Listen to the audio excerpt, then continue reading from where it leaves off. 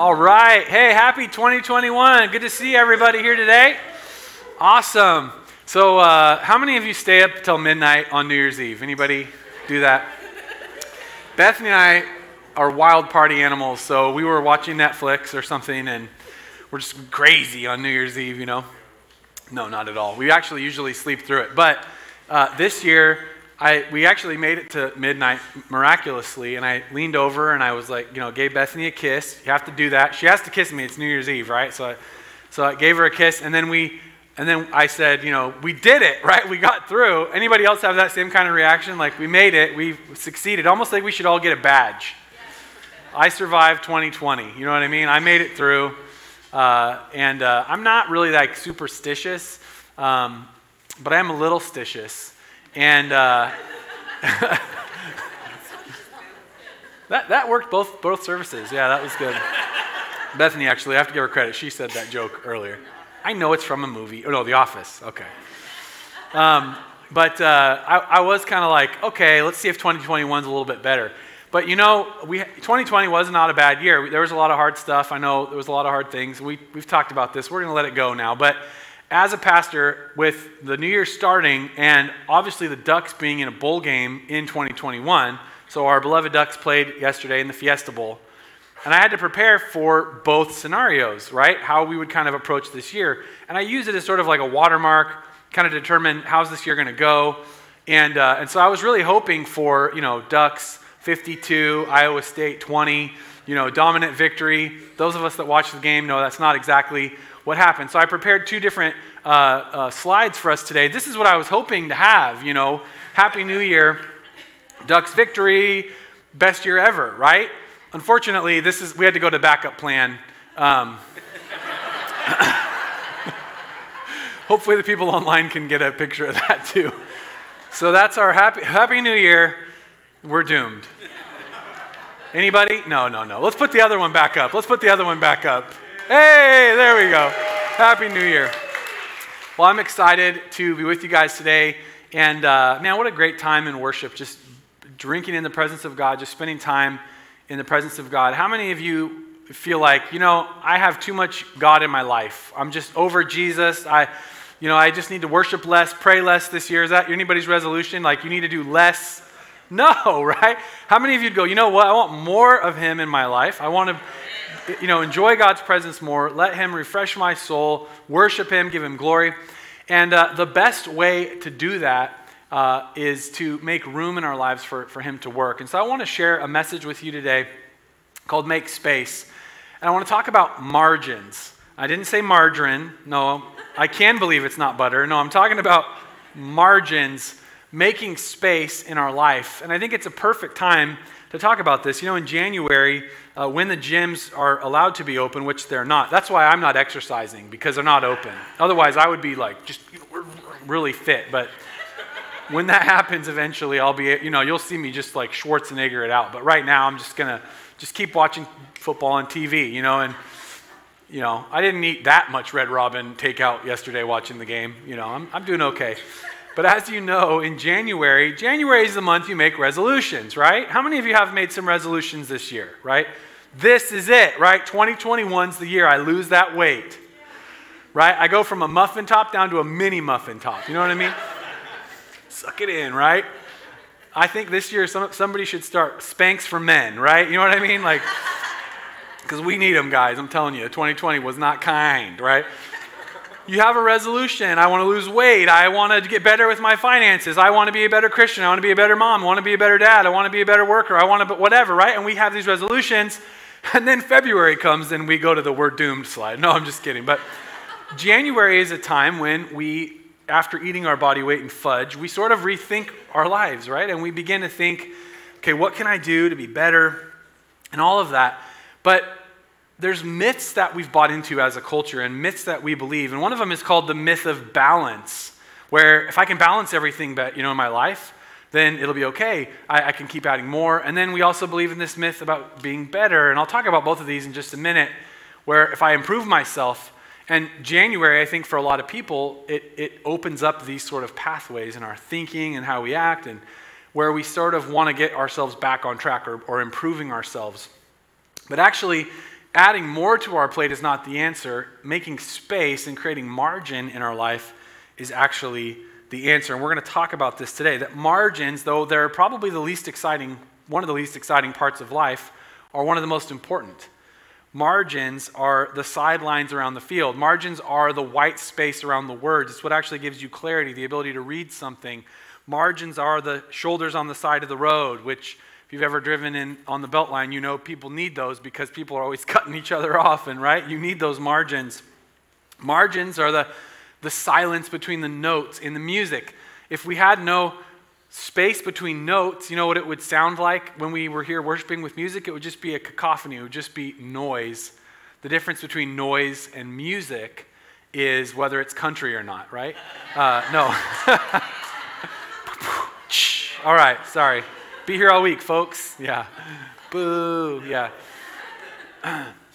Anyways, the difference between noise and music is actually the space between the notes. It's the margin, the white space. And Jesus demonstrated to us a life of margin. And I'll talk about that in just a second. But first, I want to ask you, we can kind of determine, we'll do a little test, a little participation here, if you're kind of a margin person or if you're sort of like me and you're not a margin person. So I think the best way to tell, this is totally scientific, by the way. This is science, so you can believe what I say, because I'm attaching the word science to what I'm talking about, okay? So you all think different things about what I mean by that, I know, but it's just throw a stone to a pack of dogs. The one that yelps is the one that got hit, right? You just pick what you want to pick out of that statement. But here's how you tell scientifically whether you're a margin person. Okay, if you believe in like sovereign borders between your food on your plate at Thanksgiving, right? So you have like, this is the nation of mashed potatoes and gravy. And this is the sovereign nation of turkey, right? This is the sovereign, and we're going to build a wall in between. It's going to be a beautiful wall, you know, in between the food, right? So we have, this is our nation of mashed potatoes and gravy, nation of stuffing, or what do we call it? Dressing, if you're Southern, right? Or if you're from Springfield. That's awesome. I'm from Southern Oregon, so if you want to talk about being a hick, I'm a hick, right? Flannel is like my national flag, right? So, okay, you have, you know, mashed potatoes, and we got dressing, stuffing, whatever. If you're a Yankee, it's stuffing. If you're from Thurston, it's dressing with no G on the end. Roots, cricks, and dressing, you know. And that's that. And then you have cranberry, and it's all divided. Raise your hand if you're like, yes, that's me. I want my food. Play nice. Come on, be honest. Be honest. Okay, that's great. No problem. You guys are good at margin. Now, the other people, those of us who are like, put it all together. Raise your hand if that's you, okay? All right. We outweigh these people here. So, yeah, gross. You're like, come on, gravy and peanut butter. Just put it together. Mashed potatoes and fried rice. Come on, bring it together, bro.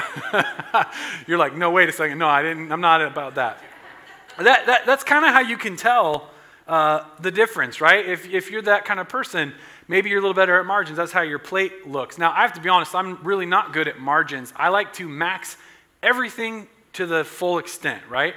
So this really became clear to me one time where Bethany and I, we were laying in bed one night, and this is about 10 or 12 years ago, and we've had the privilege of working together in ministry and in church, working at the same place. So we worked together at Joy Medford. Even before we got married, we were working together there on staff at the church, and we've worked together our whole marriage. But we were leading a Bible college and an internship discipling young people, about 10 to 20 young adults per year in kind of this internship thing in Medford. And so it's kind of a stressful job, you know, working with young adults. They have drama, all that. And we were young adults at the time, too, so we had our own issues and drama going on. And anyways, one night, something stressful was coming up, and so I was, like, talking to Bethany, and I don't know if I was criticizing you or, like, questioning or whatever. I never do that, but this one night was happening. And it was, like, 11:30 at night, and Bethany's like, seriously? Like, where are the margins? What's going on? Like, this is not the appropriate time, laying in bed at 11:30 at night, to talk about work. And she's like, nobody else has their boss, because I was the boss of this thing, you know, laying in bed with them going, hey, we need to talk about your work performance. How many of you know that's like a nightmare, right? I can imagine the church staff like, I'm like, hey, Kyle, let's talk about your work performance. Wrong for many levels. Okay. So anyways, she like kind of helped me to see, wow, I'm not really managing margins very well. I'm not dividing the food on my plate. And this shows up in life. Now, I talked about Jesus. There was nobody who was pressed and as busy as Jesus. Jesus, his success and who he was, and the fact that he was healing people. Okay, if you hear, man, this person's walking around, they're making bread, right, out of thin air, that's pretty cool. And healing people. So if you're sick, go to this guy. And this is what people are going to Jesus. It says in Luke chapter 5, verse 15, but despite Jesus' instructions, the report of his power spread even faster, and vast crowds came to hear him preach and be healed of their diseases. And listen what Jesus did. It says in verse 16, he got his copy of the 7 Habits of Highly Effective People, and he sat down and he said, I have a resolution, and in January I'm going to become more effective as Jesus, the leader of this new movement. I'm going to write down my 7 steps of victory, and every day I'm going to get better, and I'm going to balance it, and I'm going to delegate to my disciples, and we're going to grow this thing. That's not what it says. You're like, wow, I never read that verse. No, what it says is Jesus often withdrew to the wilderness for prayer. In other words, Jesus, as he got more busy, as the demands increased on him, he decreased his activity and increased his connectivity. He decreased his activity of going and, he could go, well, I'm having big crowds, so now we need to organize better. We need to now get, okay, Peter, you're in charge of this, side of the organization, and Jude, you need to be doing this, and Judas, like, we're not going to give you anything mission critical because I know what you're going to do, but we're going to upgrade this organization, and I'm going to become better. And no, he drew back. He withdrew for what? For prayer. He created margin. This is the response of Jesus. You guys, success brings demands. When I was in Bible college and I was broke, and I didn't really have much going for me, nobody was banging down the door for counseling or appointments. I had all the time in the world. I played a lot of Age of Empires, okay? Anybody old enough and cool enough to remember Age of Empires, I would play a lot of Halo with my friends, you know what I mean? Stay up late. There wasn't a lot of demand on my time, okay? As I got married and had kids and started a church and started to actually, do some good things for the world, success brings demands. And this is what happens in life, isn't it?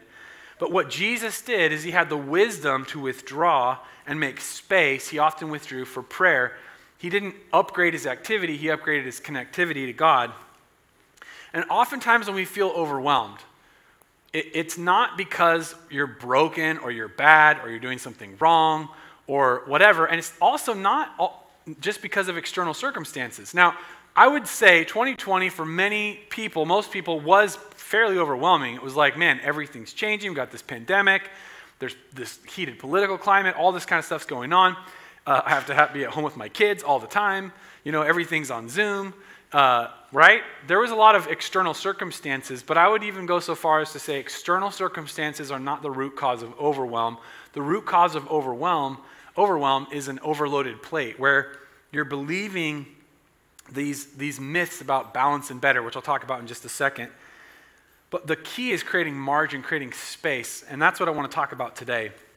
We live in this culture that really ignores margins in pursuit of the max, right? How big of a house can I get, and how much car can I afford, and all this stuff. I remember when Bethany and I were going to buy our first house together, we went and talked to a loan officer, this mortgage guy, and he was like, okay, let's look at your numbers and see how much house you can afford. Which basically what he was saying is, let's look at your money and stretch it to the maximum, that it'll stretch to get as big and as much as you possibly can. That's how we think as a culture. And we believe this lie, really, it's a lie, that we can have it all. I can continue to load things on my plate. I can continue to put more into my schedule. I can continue to do all of this, and I can have it all. I can have the life of my dreams if I will just simply get better and better at balance and all this kind of stuff. I can put it all there, and we're missing the fact that we're not God. We're not unlimited beings. We don't have unlimited energy. We don't have unlimited focus. Come on. Have the humility to realize that there are things bigger and outside of your control, and that you need to create some space so your soul can breathe. This is what margin is all about. Now, here are the traps that I've been talking about that we believe in, and I think when you hear me talk about these, you're going to relate to it. Two traps that we fall into, the trap of balance and the trap of getting better. Now, the trap of balance says this: I can have it all. I can have a perfect marriage. I can have my kids, my family. I can have perfect health. I can be, totally healthy in my mind, body, soul, and spirit. I can have the perfect marriage, perfect family. I can be a perfect Christian. I can do perfect at my work, and I can balance all of these things as long as I get better at spinning these plates, right? If I can just balance it all, then everything will be okay. Now, how many of you have watched a TV show or seen something about balance, right? Maybe read a book. If you can learn to balance your life, everything's okay. Anybody seen this, right? You watch Dr. Phil and he said, you got to get your life in balance, and you're like, yes, that's what I need to do, Phil. That's the answer. I need to get my life in balance, okay? Balance is a big lie. It's a big lie. You in no way have the strength, the capacity, the skill to balance everything that you're told you should be able to balance as a human being in the modern world. The reason why is because it exceeds the capacity of how you were designed and even made. You're not supposed to have everything loaded on and balance it all. You're not a professional balancer. Now, Bethany and I follow this guy on Instagram, or she showed me this guy. He is a professional acrobat. He went to Eastern Europe. He grew the world's coolest mustache. And he studied at a circus school, a professional school in Eastern Europe. How cool is this? This is a true story. Okay, not like the other stories I tell you as a preacher. This is a true story. He grew the world's coolest mustache, and this guy can balance everything. We were watching him the other day, flip these pieces of wood or something and catch them all. He takes knives and he'll throw them up and catch them in an apple. It's awesome. He can spin plates and all this kind of stuff. You're all perplexed. No, it's real. We don't know what's his name? We'll have to. Jacob Acrobat. Yeah. It's actually secretly me. I pull off my beard. See, I have the world's coolest mustache now. Jacob Acrobat, if you look him up on Instagram, as you can tell, I'm not him. I can't even preach without falling over. But he's incredible at balance, and he does all of these amazing things. He's a professional balancer, and he can do all this crazy stuff. What we think is that, man, I can load my plate, right? I want you to imagine every sphere of your life as a plate of food, okay? So you have your finances, you have your personal health, you have your mental health, you have your spiritual health, you have your marriage, you have your family, you have your job, you have, right? Go on and on and on, your duck, Oregon football emotional connection. That's another plate that is really loaded, If you're a Husky fan, you got a lot of baggage, right? I mean, there's a lot of issues. Beavers, you have that little brother complex, inferiority complex, So we all have issues, right? And so you have all your plates, right? These are the spheres of life. And what we do is we get them going, oh, here's my marriage, right? And then we're like, okay, now we have kids. 2 plates. And then you go to church and they're like, hey, you need to have a relationship with Jesus. Cool, I got it. Right? And then your boss is like, well, you need to upgrade your performance if you want that raise. No problem, boss. Right? And then somebody's like, hey, did you know that you need to stop eating carbs? What?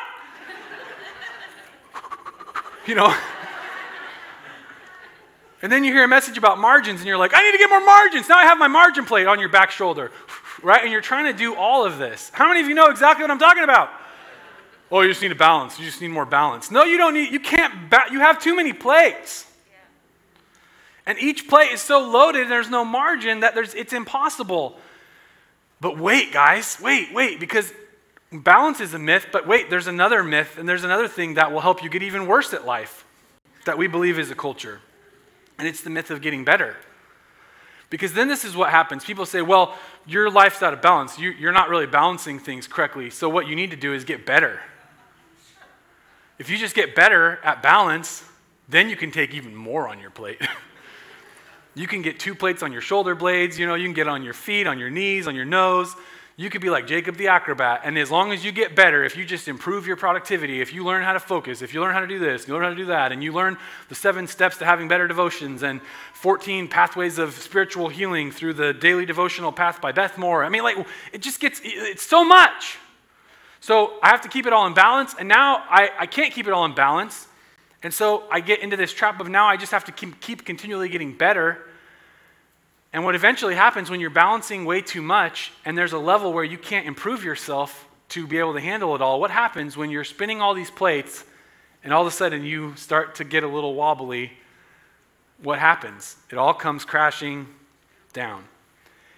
And this has happened to many of us. And sometimes when it all comes crashing down, we go into self-destructive behaviors and addictions and whatever. Sometimes we blow up at our family. Sometimes we blow up at ourselves. Sometimes we implode internally and we die a little bit on the inside and we go and scream into our pillow silently as if I've ever done this before. I'm speaking so specifically.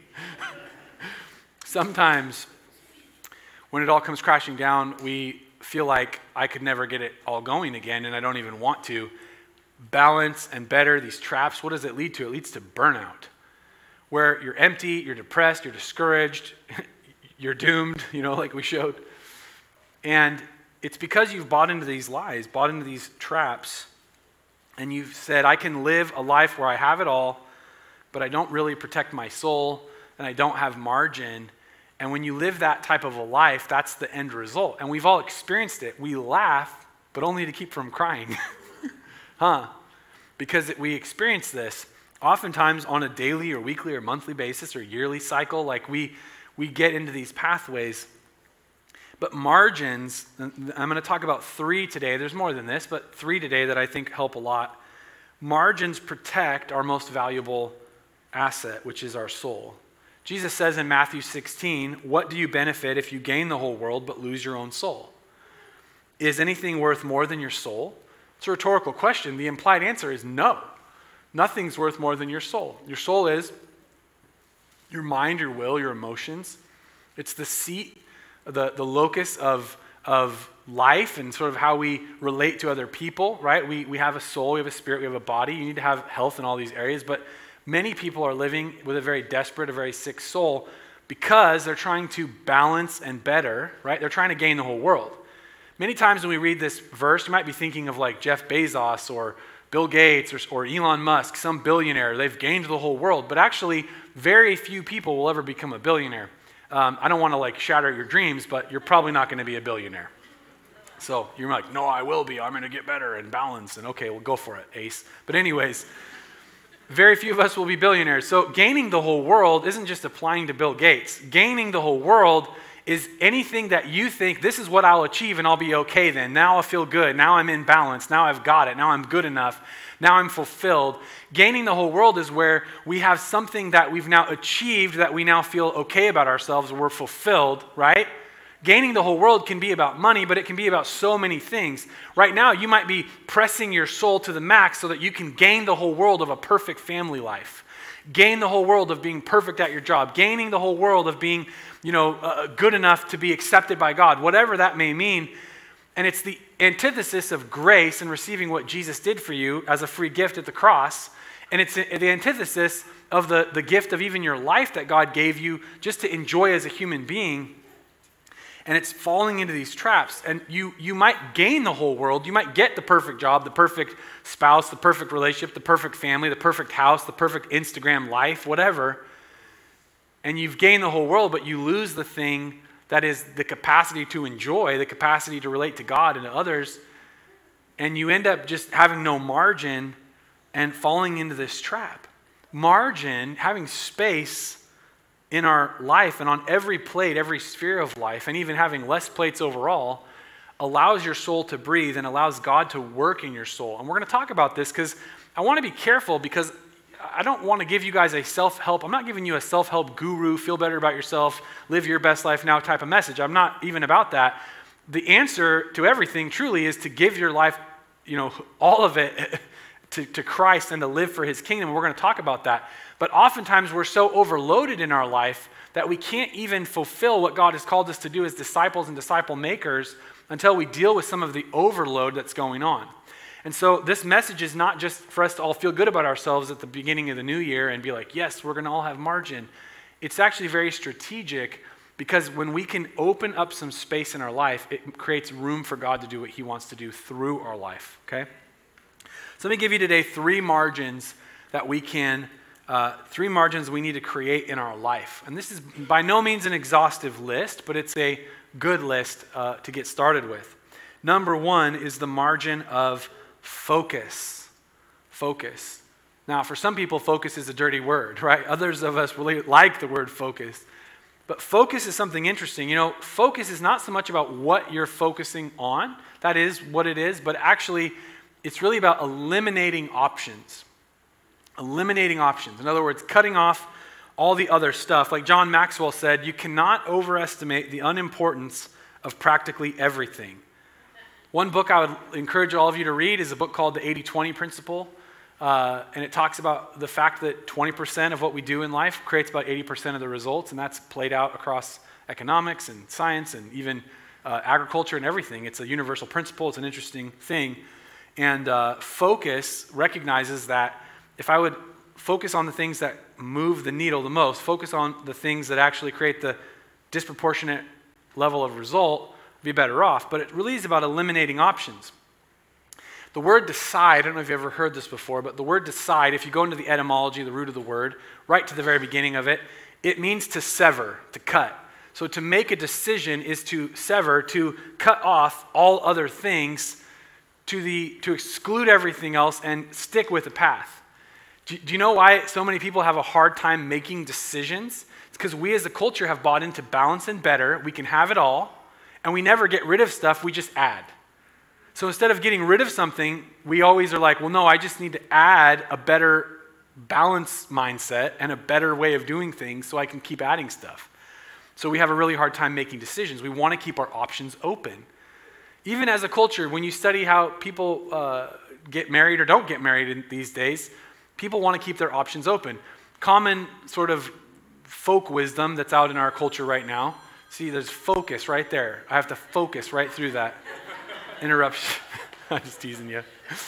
But in our culture, people even keep their options open. They don't get married. It's like we date for 5 years, we're engaged for 25 years, and then we get married and we're 80, you know, because we've really exhausted all the other options. I'm teasing. I'm hyperbolic, but you get it. Like, we like to keep our options open. But think about marriage. It's such a severing. Like when Bethany and I got married, that excluded everyone else, you know, out of the picture. We're watching right now the show The Crown. I don't know if anybody else likes that on Netflix. Super depressing. Like, wow, these people make me feel good about my issues because they got a lot of issues. You're the queen, but you crazy, you know? It's anyways, we were watching the episodes about Charles and Diana. Spoiler alert, he was cheating on her all the time, you know? And what a dork with the big ears. And anyways, not because of his ears, I'm just mad at him because he makes me mad. Anyways, it's annoying. But the problem in their marriage was he had this other side hustle, right? A side chick. That's a problem. Is that okay for me to say that? Yeah. You guys are all quiet. Okay, yeah, that's a problem. Marriage is about a focus. Like when I decided to marry Bethany, I had to break 3.5 billion hearts. You know? It's just how it was, you know? And, you know, this is how it was. And, you know, I have to laugh at myself at that one. Focus is about eliminating things. Only a few things are actually important, but focus, when you eliminate other things, it brings freedom in your life. Margin. Here's another example from our culture. We have this word priorities. I don't know if you've heard this before, but priorities is such a crazy thing to say because there is literally no such thing as priorities. The word priority came into the scene in the 1400s, and it meant the first thing, the number one thing, okay? Then in the 1900s, we see this word crop up in our language and in our usage, priorities, which means multiple most important things. How can you have that? You can't have that, right? It's like saying, I have a square circle. No, you don't. It's nonsensical to the max. You can't have priorities. You can have a priority. Something is always number one. And yet, how hard is it for us to narrow down and say, this is the thing that I focus on. This is my priority. Because people say, well, what are your priorities? Well, my priorities are my relationship with God, my wife, my kids, my work. And all of a sudden, you have 6 plates spinning. And that's just the stuff you're supposed to say. If you got really into your heart, there would be a lot other priorities that are there, huh? But you can't have that. There really is something that is number one. Now, let's make it really simple. Jesus said this in Matthew 6:33. He said, seek the kingdom of God above all else, which is saying what? God's kingdom should be your number one. God's kingdom should be the foundation, the starting point, the priority, not priorities. Seek the kingdom of God above all else and live righteously. In other words, in right alignment with God, and he will give you everything you need. So the promise of what Jesus provides is that if you will give God your life and make him number one, he's going to take care of everything that comes second, third, fourth, and fifth. But what we do is we go, no, I got it. I got it. No, you don't got it. It's coming crashing down, isn't it? But when we get our number one thing right, our focus right, then everything falls into place. The Apostle Paul in Philippians said, no, dear brothers and sisters, I've not achieved it, but I focus on this one thing. Forgetting the past, looking forward to what lies ahead, I press on to reach the end of the race and receive the heavenly prize for which God, through Christ Jesus, is calling us. In other words, there's something out there that in the life of faith, as a Christian, we are pursuing that destiny. We're pursuing that thing that Christ Jesus laid hold of us to achieve. We're pursuing it. And if you will focus on God and let everything else go, you're going to get it, but you have to be focused on that. And so we need the margin of focus in our life, don't we? And the critical thing to focus on is to focus on the kingdom of God and focus on God and make God number one. Now, here's the deal. It sounds good and it sounds simple, but it's extremely hard in real life. Because if God is your priority, not a priority or part of your priority list, no, your priority, that means he has to come first in every area of life. So it's one thing to be like, yeah, I love God, like I've given him my life, but is God first in your finances? When the rubber meets the road, when you sit down at the end of the month or the beginning or whenever you do it, or if you don't do it at all, good thing to start in January, but you sit down and you look at your money, can you say, yeah, I put him first in my finances? Or does God kind of come like seventh? Like I felt guilty and I gave him the offering that one time, you know what I mean? It's like there was a lawyer one time, he showed up at the pearly gates and he was going to go in and St. Peter was like, hang on, bro. And the lawyer's like, whoa. And Peter's like, why should we let you in? And the lawyer said, well, he had a hard time remembering because the lawyer. And so hopefully I'm not offending any lawyers in our church. I don't think we have any. We don't let them come here. But I'm kidding. He couldn't think of anything, but then he was like, oh, I remember right before I got hit by the car that brought me here to stand before you, Peter, there was a homeless guy on the side of the street, and I gave him 2 quarters. And St. Peter's like, well, that's good, yeah.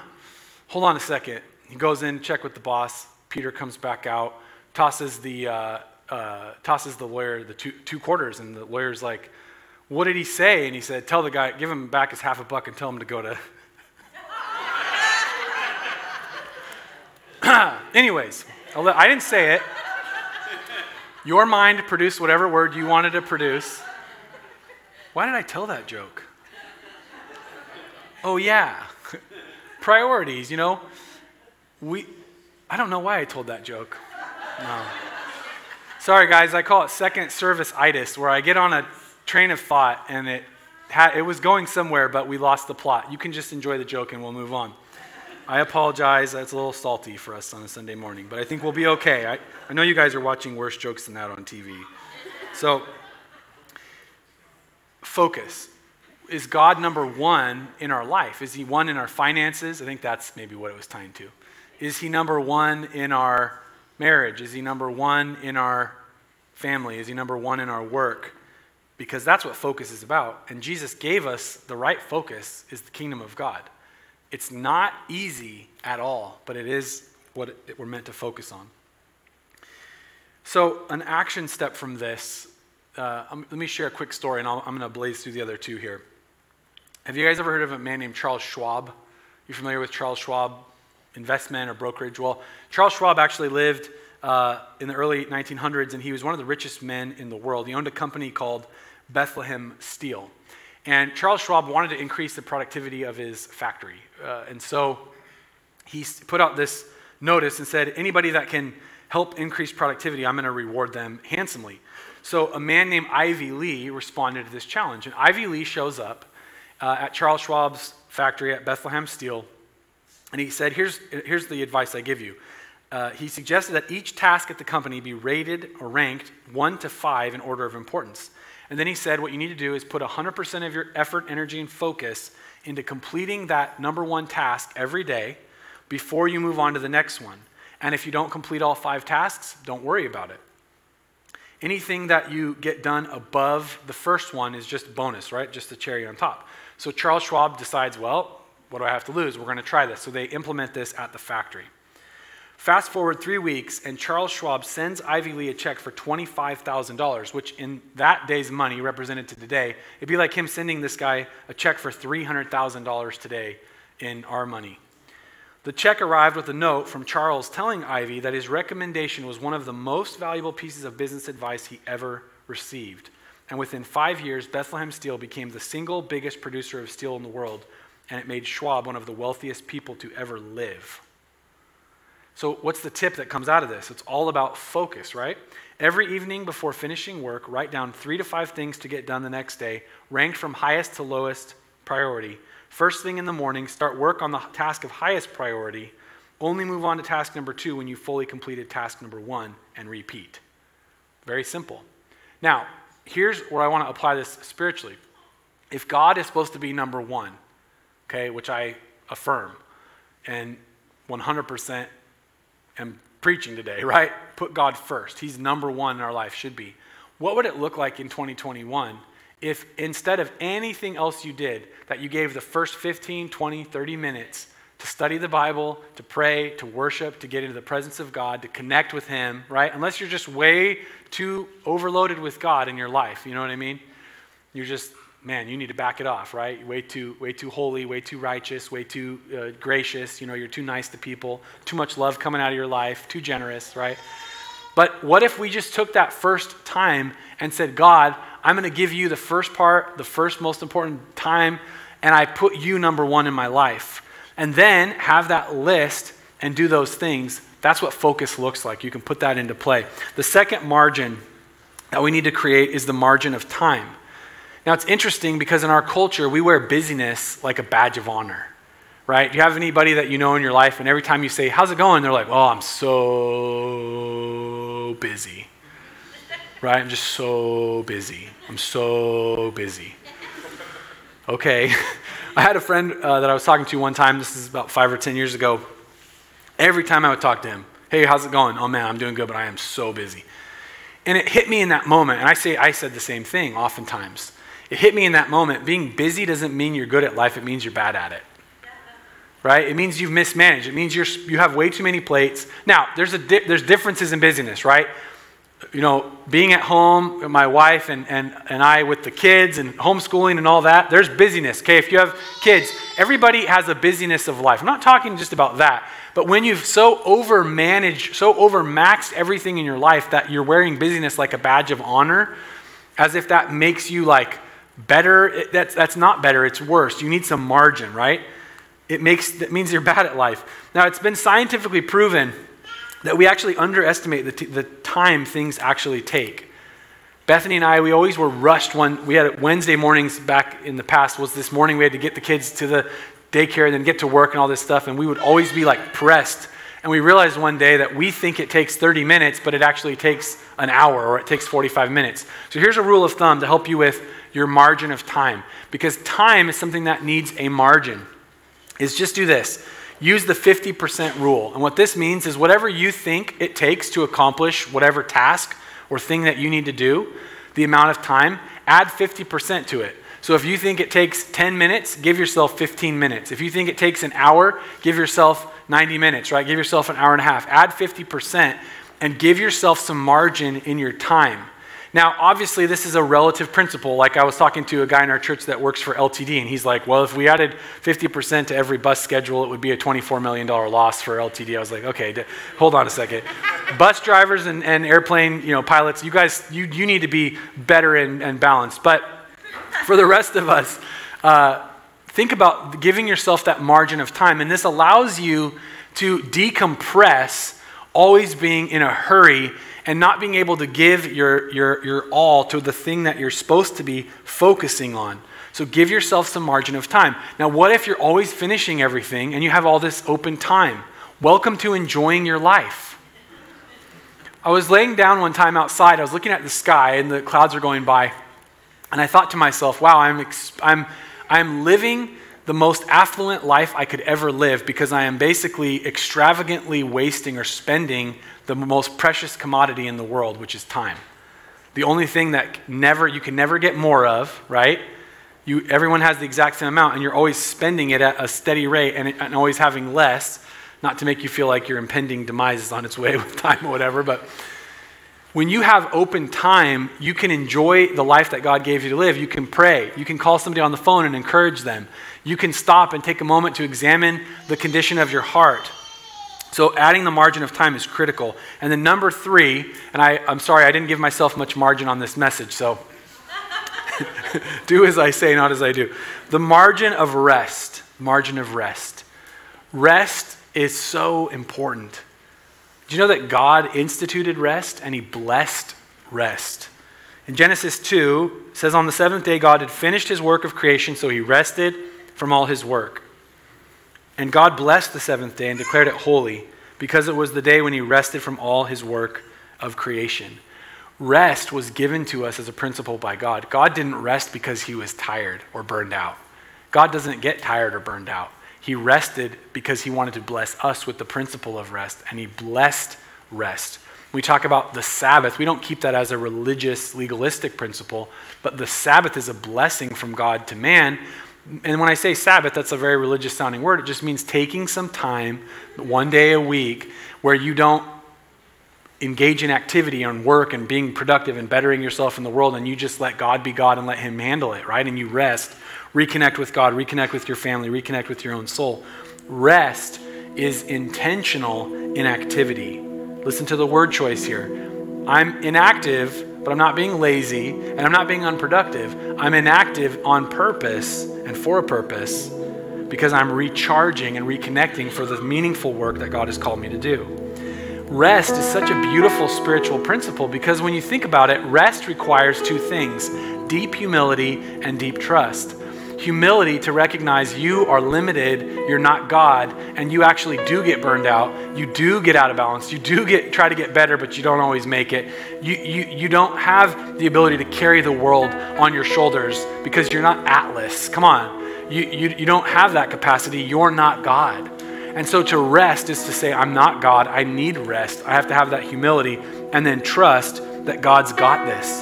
That while I'm not on call, while I'm not engaged, while I'm not being better or getting things in balance, while I'm actually resting and recharging, God is still in control and on the throne, and he's got this. Rest is the antidote to stress. Here's what we think. We think, oh, I'm stressed, so what I need to do is I need to work.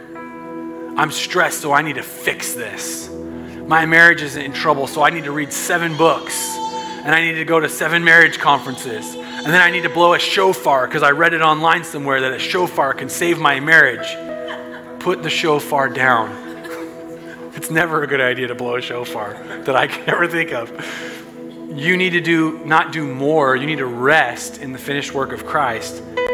Work is not going to solve your stress or rest issues. Rest is what is the antidote to stress. So here's an action step.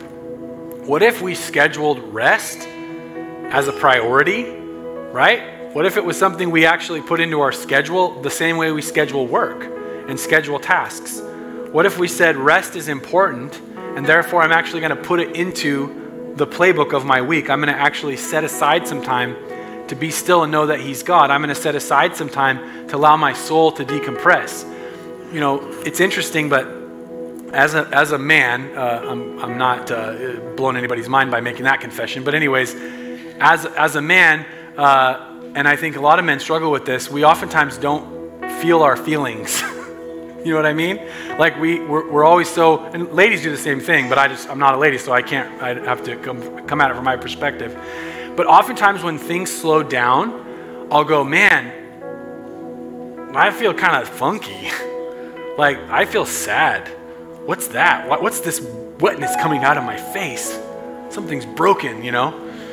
But all that's happening is when you slow down and give yourself margin and you actually rest, you can begin to feel, man, I think I'm a little disconnected from God. I think I've been pressing and trying to solve my issues with sin by getting better and getting things in balance. I think I've been trying to deal with all my relational stress. I think I've been carrying guilt for how I've been parenting, and I'm carrying all these things, and I'm feeling what's happening in my soul and what's happening in my body, what's happening in my mind. But it takes that margin to actually feel that. And when you feel it, guess what? It's so easy to say, Lord, you told me to cast my cares upon you, for you care about me. What Jesus said is this: come to me, all of you who are weary and carry heavy burdens, and I will give you rest. Do you know the Greek? If you really understand the Greek of this, like when you really get into the etymology and the language, here's what it means. That if you are weary and you carry heavy burdens, Jesus will give you rest. That's what it means. You don't need to be a Bible scholar to understand this. Take my yoke upon you. Let me teach you, because I am humble and gentle at heart, and you will find rest for your souls. Isn't that awesome? And you know what he doesn't say? If you make sure and check these boxes and read this and do this in this order and light this candle and do this dance, he doesn't say that. He just says, come to me and I will give you rest. Take my yoke. Let me teach you, because I'm humble and gentle at heart. You will find rest for your souls. For my yoke is easy to bear and the burden I give you is light. It all comes back to God, I put you first. I give you everything. I come to you and I create margin and space in my life to have a relationship with you so I can actually give you my burdens and let you be God and let me live a life of worship and be fulfilled by what you are doing in my life. The gospel does not add burdens to your life. The gospel lifts burdens from your life. One of the biggest lies that Christians and non-Christians alike believe in our culture is that becoming a Christian is God adding something on top of your already overloaded, burdened life that you have to carry. And it's the exact opposite. The gospel is the most beautiful message of lifting your heavy burdens of sin, shame, overwork, overwhelm, that you'll never be balanced or better enough. I know that's not good grammar, but we're going to work with it today. You'll never be good enough to get it all done. And say, you know what, God, I'm going to let my soul breathe and know you and let you do what only you can do. This is the promise of Jesus. And this is what margin makes possible. Now, I know I'm over time, but I want to say one more thing today. Famous last words from a pastor. But I'm not preaching this message or sharing these principles so we can just go be happier and live our best life now. That's not why. When we make space in our life and we get some of this overwhelm and this burden off, that space, yes, it allows you to be a healthier person, absolutely. Have a healthier marriage, healthier family, healthier emotional life, healthier spiritual life, absolutely. But here's what it really does, and this is the strategy of this. When we make space in our life, God can use our lives because there's now room in our life. He can use our life to be a blessing to others. So as Christians, we're called to go into all the world and make disciples. I shared this vision with you guys on the 31st or the last Sunday of the year. I don't think it was the 31st, but whatever Sunday that was last week. But I believe in 2021, God would like to see, and God wants to use our church, that more people would be saved, more people would give their lives to Jesus in 2021 than in all the other years of our church combined.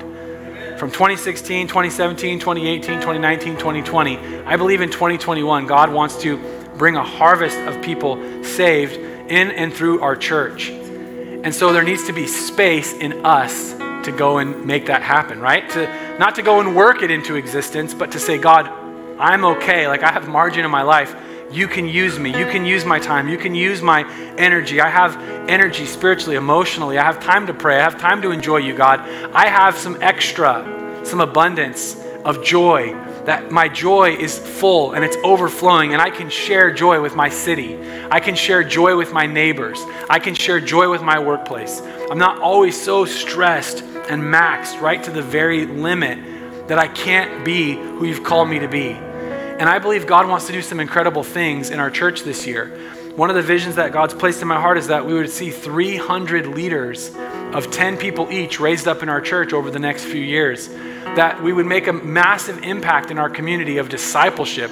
Did you know that I don't make disciples as a pastor? The biblical pattern is very clear. The pastors, the prophets, apostles, evangelists, teachers, they are called to equip the saints to do the work of the ministry. I make disciples as a Christian, as a disciple of Jesus. The mission of God is not the mission for pastors, it's the mission for the church. It's the mission for all of us. But guess what, guys? We can't do it if we're so overburdened and overwhelmed and spinning plates. And that is where we find ourselves as a culture. And that's why I'm preaching this message today about margin. Because it's for you, it's for me, it's for us to have a better life, yes, but it's so God can work in us to accomplish what he wants to accomplish in our community. Amen? Amen. Let's pray today. Let's lift up your hands. Father, right now, we just bring our burdens, our cares, Lord, our heavy burdens, we bring them to you. God, I even pray that we just kind of breathe out 2020 and all the stress and pressure and things that happened in that year, and we would just say, this is a new year, it's a new season, a new time. Lord, I'm going to pursue you. I'm going to let you do what only you can do. God, I pray right now that burdens will begin to be lifted off of our hearts, off of our souls, off of our minds, God. Lord, burdens of sin, burdens of shame, burdens of overwork, burdens of trying to be better and trying to be in balance. Lord, burdens of trying to make our families perfect, burdens of trying to appear a certain way, burdens and things that weigh us down. Lord, you ask for them. You care for our souls.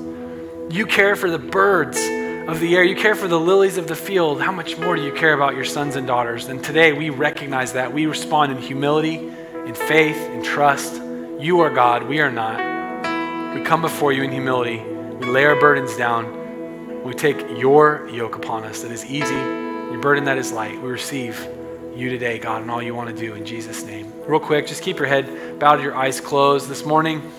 Anyone online that's joining us or watching on replay, anybody here in the room, I want to give you an opportunity to place your faith in Christ. Every one of us has fallen short of God's glory. The scriptures say we've sinned, we've done the wrong thing, we've hurt ourselves, hurt God, hurt other people.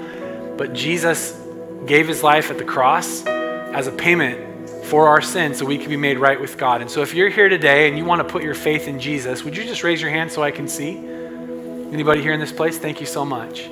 Thank you. Thank you. Thank you. Awesome. And if you're online, don't feel geeky, don't feel nerdy, but raise your hand. You know, I can't see you through the camera here, but I believe that you're watching, and I believe the Lord is speaking to you and working in your heart, and this is a great time. Even if you're watching this on replay, you can put your faith in Jesus. And for all of us, let's pray this prayer together and put our faith in Christ, and we'll give you some next steps.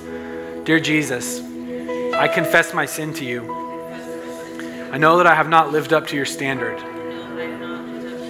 but I thank you for your grace and mercy revealed to me at the cross, where you gave your life for me and made a way for me to be reconciled with you. I give you my life and I receive you as my Lord and Savior. In Jesus' name, amen.